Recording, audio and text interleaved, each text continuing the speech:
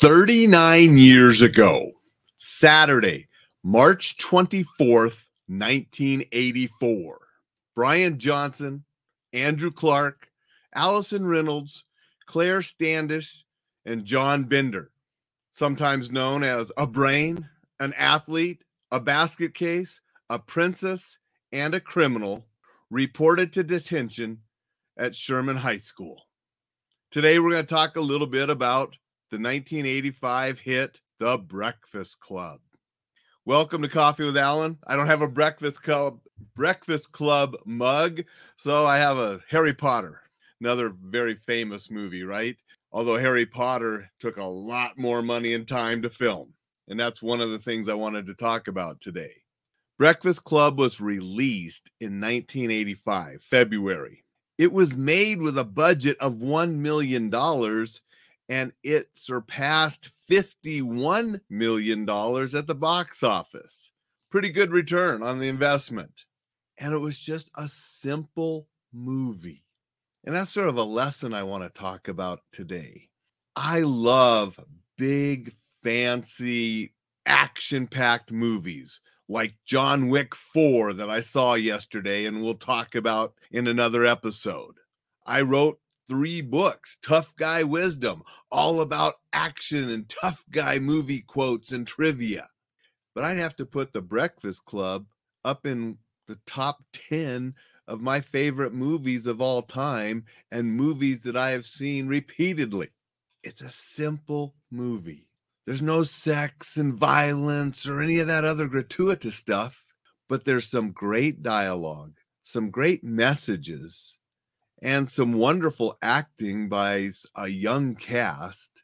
And it shows the genius of John Hughes, who had a number of hit movies, but many people consider The Breakfast Club one of his finest. And some report that The Breakfast Club was one of the best high school movies of all times in some, ranking systems. Simple movie made for $1 million budget. I mean, the car that Claire shows up in, the BMW, that was John Hughes's car. Anthony Michael Hall, when he's dropped off by his mom, that's his real mom dropping him off. It was made very simple. It was in a little high school in Illinois. Shermer High School is fictitious, but it was actually filmed in a high school. They wanted to film in the library, but the library wasn't big enough for the filming, so they actually created that library set in the gymnasium and filmed the entire movie. Small cast, one location, the school, $1 million, and then the box office had over 51 million. Great investment. And it shows that sometimes the simple things, we can do just the simplest things and be successful at them. And they can impact people at a larger scale. That movie, again, 51 million at the box office in the 80s, but then it was released in VHS and then DVD later, and it's still available now. It's streaming different services, DVD. If you go to Amazon, I'm sure you can find it there. I know I have DVD in my collection. And the movie holds true because it's just about some high school students dealing with problems that high school students still deal with today. So the movie, it still is relevant. And that's what's so awesome about it. You can sit down and watch it now, and it's as relevant as it was 10 years ago, 20 years ago, 30 years ago, 39 years ago when it was made, because students are still dealing with some of those same kind of issues and problems. And I like how the students interact with each other, and some different stories come out throughout the movie, and then it concludes with something just great.